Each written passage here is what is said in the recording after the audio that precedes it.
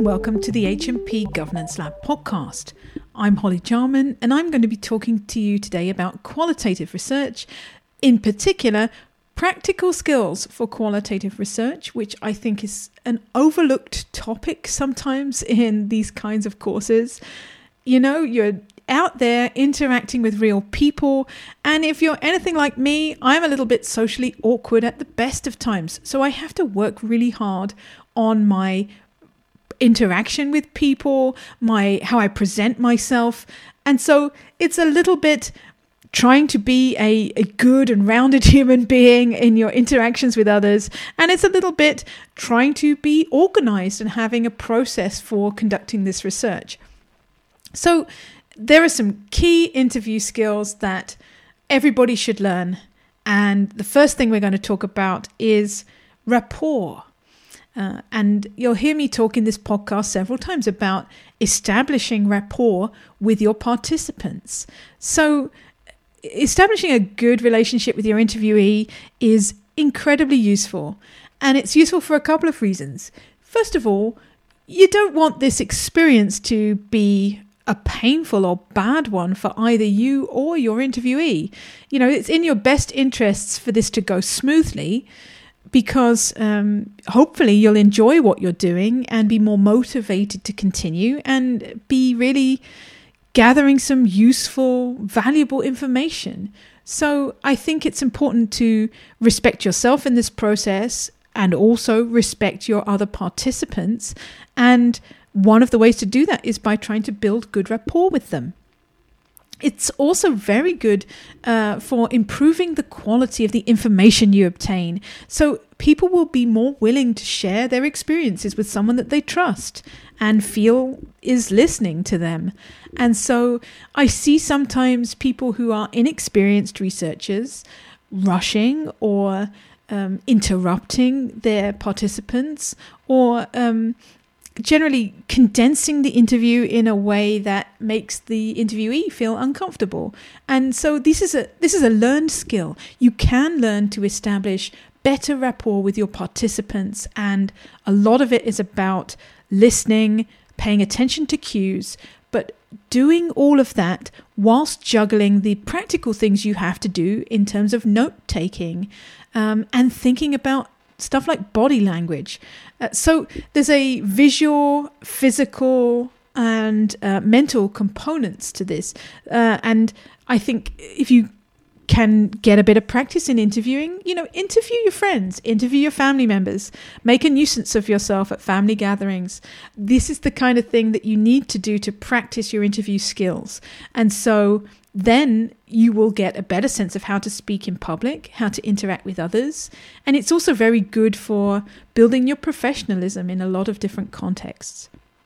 So it's an extension of good ethical practice, because you're considering carefully how you approach your interviewee, how you interact with them. Establishing rapport begins before you even say one word to your interviewee and before you're in your physical or virtual room with them. And so the first approach can be the email that you send or the letter or fax that you send to them. Yes, some people still use faxes. Deal with it. And so it can be that first contact that starts to establish this relationship. And so that makes the email pretty important. That said, if you're anything like me, you'll hear that and go off and be incredibly nervous about constructing that email. So don't overthink it too much, but still do put some thought into how you establish that first contact. At the interview itself,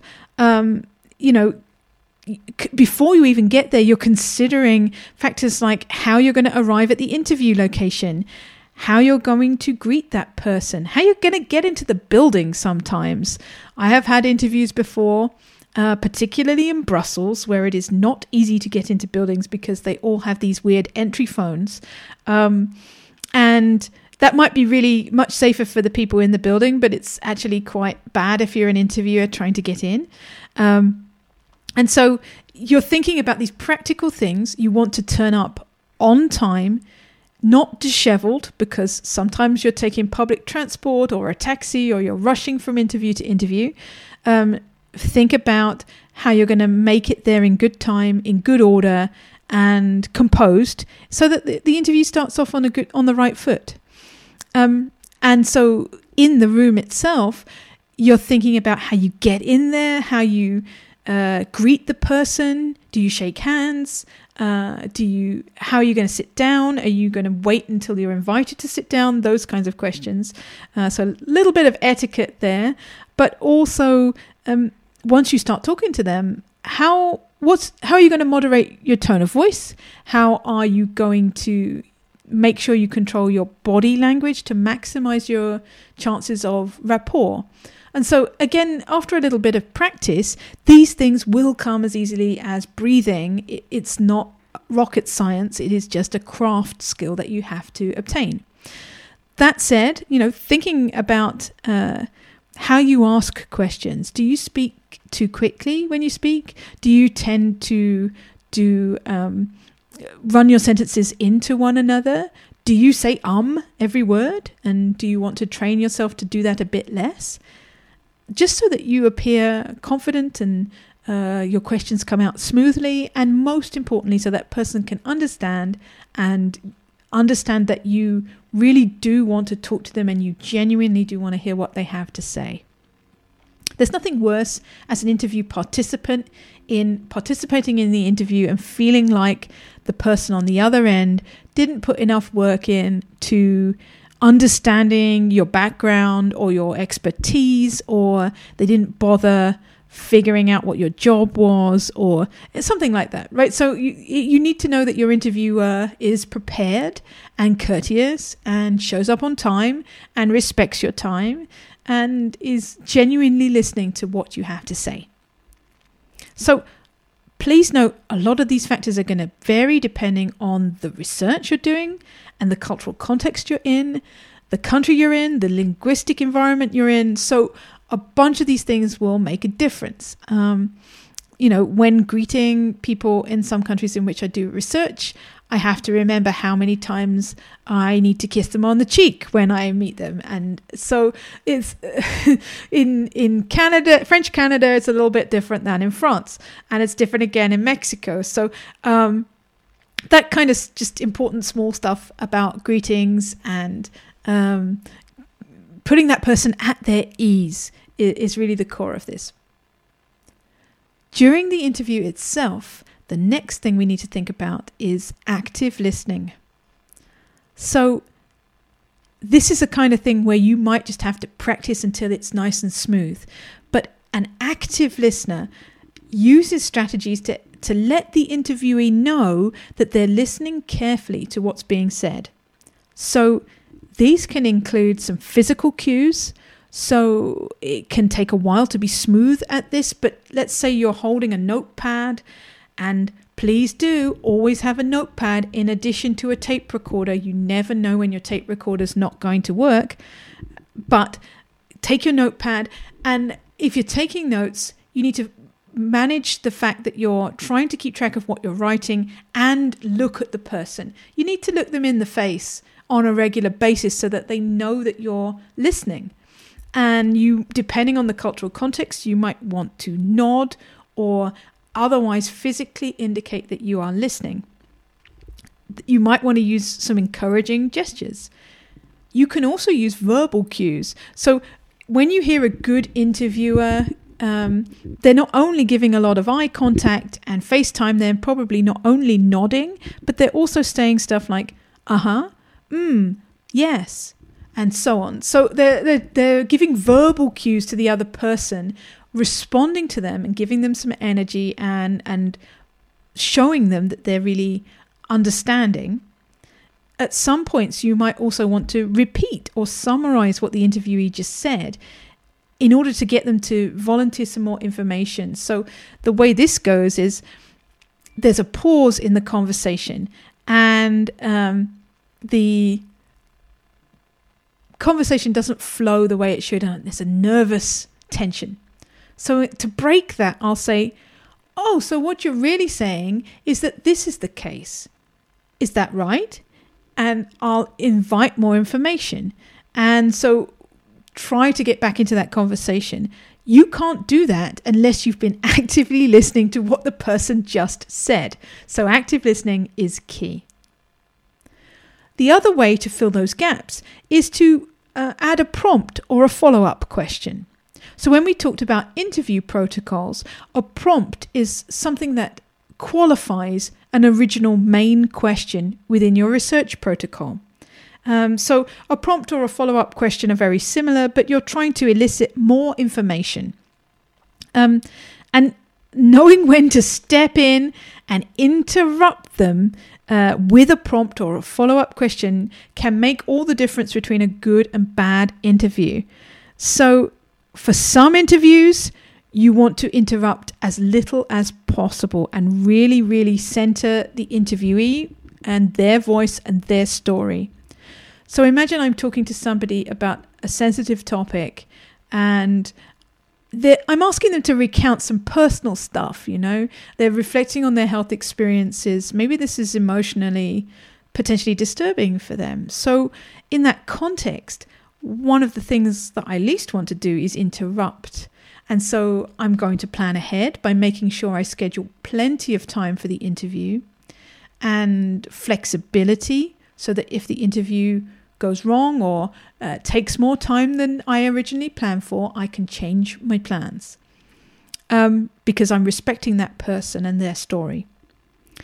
If it's like a policy interview, so when I interview policymakers talk and they are professionals doing their jobs, and I'm mostly asking them about things that fall in the purview of their responsibility. So especially public health people, I find, they have a script. It's an internal script in their head. They're very clear on their communications points. And unless I really stop them, they will recite that script to me. And that script is not going to make a very interesting interview. It's going to tell me things that are publicly available answers to the question. Maybe in a press release or something, if I searched online, I would actually find a similar explanation. That's when I really need to know when to interrupt. Is it necessary and desirable? And I can do this in some variously subtle ways, like ask for more information about a point, or that's so interesting. Could you please tell me a bit more about that? Or how did that work in practice? And so I'll try to use these follow-up questions, which I will try and work out in advance in my protocol and practice a little bit in my pilot interviews. And that's going to produce a better quality interview because I'm interrupting the script. Because quite often what I don't want is the script. I want the story that gets at some causation behind that. And so by trying to draw that interviewee in and break them off of the script, I'm going to get some more original information that is not really necessarily the PR version of what they want to say. And that can be incredibly helpful in trying to establish a narrative. However, it's obviously really important to know your interviewee, know and have considered in what ways they might be vulnerable. And you are prioritizing, even in the case where you're interrupting or asking prompts, you're prioritizing that interviewee, their safety, and their livelihoods, essentially. So their job, their life, their information, and that's key. So knowing how to interrupt appropriately and politely and make the conversation flow is a thing that you just have to practice. But interviews in the field really do learn this quickly. And it only might take a few interviews with people you know before you're ready to do some with people you don't know. And you'll be surprised at how quickly this skill develops. While all this talking is going on, guess what else you're doing? You're taking notes. So this is hard.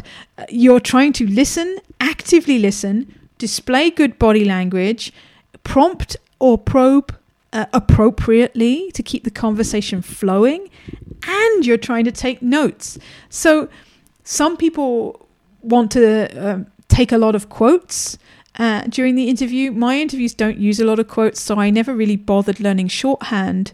But if you're taking paper notes, you might want to learn it. That's what journalists will quite often use. So you can take some small snippets of quotes. Normally during note-taking, I find it very useful. I will normally divide up my note-taking page in order to have some free-form notes, some prompts, and some quote spaces so that I can fill in those different things in different parts of the page and not really get a cluttered result. Because at the end of the day, I have to write this thing up as a memo and process all this information. So the more organized I can be from the start, the better. So the physical structure of your interview protocol on the page and how you are able to write notes next to specific questions can be very helpful.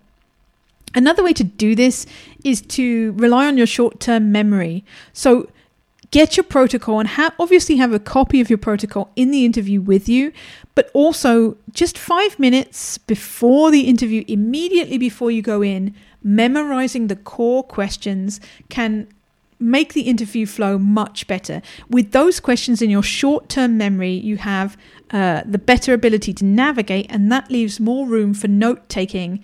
Especially, you don't want to really be flipping between pages during an interview. That can be really distracting. So you want a couple of pieces of paper, but not too many. So the note-taking is this physical action that you again have to practice. You want to have a clipboard or an iPad or something that is hopefully fairly sleek and discreet, and you can take your notes and it's easy to write on. And you definitely always want to have more than one pen. You never know when your pen might run out and you'll be stuck, and you do not want to be asking your interviewee for a pen. Another consideration here is timekeeping. So this is about respect for your interviewee. You are trying to keep to time because you probably in your introductory email or letter or, goodness help us, fax, you have said this interview will probably last about half an hour. So that person's budgeted. And if you crash into their schedule and then keep asking questions and you're still asking questions and it's 45 minutes past the hour, they might well be justified in saying, look, we have to wrap this up. I have another meeting. I have to be across town. I have to do something else, So being respectful, and this is partly about piloting your interview protocol, making sure it's not too long, and also practicing those skills for interrupting people who are very loquacious. When you get an interviewee who will answer in very, very long paragraphs to every question, you immediately have to take note and take action to make sure you're going to get all the way through the protocol. And so there are some polite ways to do that. Don't say, oh, well, that's very interesting. I have another question, and like try and rush them. But you want to try to say, oh, that is actually very pertinent for my next question. And my next question is kind of here. And so it flows nicely into the next topic. That's sort of what you want with an interruption like that. So pacing, you need to make sure that you cover all your questions for every interviewee.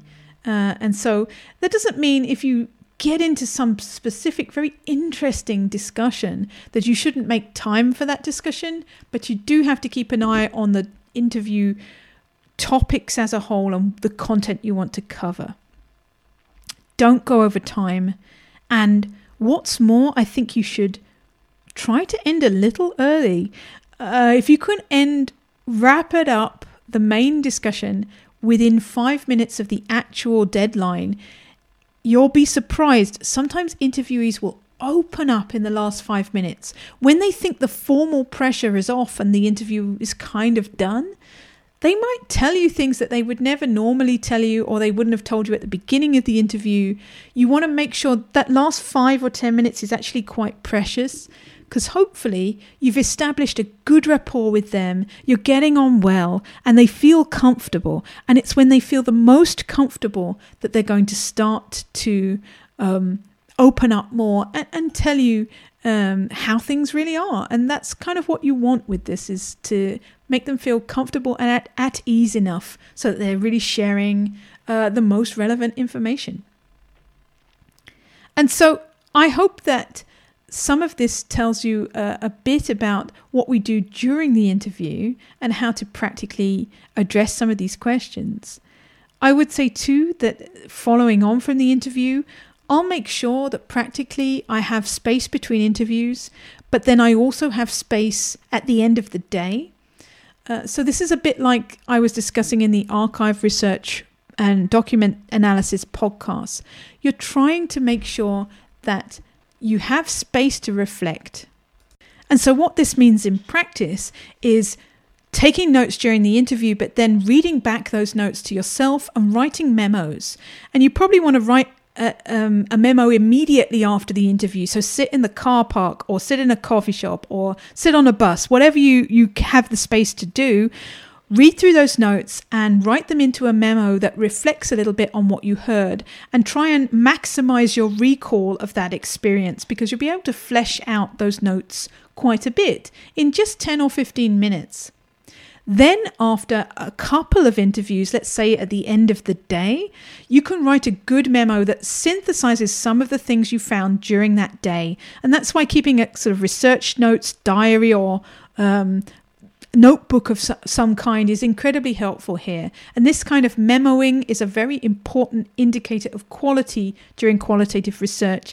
That reflection is going to make the difference between you producing a very descriptive, basic kind of research finding and more meaningful knowledge. And so equally at the end of a research period, which might be a week or a couple of days or whatever makes sense to you, you're going to do that reflection again. And each of these reflective memos can be at a higher level of abstraction. So you're starting to engage your brain, your memory, and your expertise in constructing a narrative. And what you're going to do is then extend that memo writing, and eventually it will turn into coding and analysis. And that's one of the topics we're going to be talking about next. So do have a think about how you're going to practically conduct your interviews, and I will see you back here next time. Thanks a lot.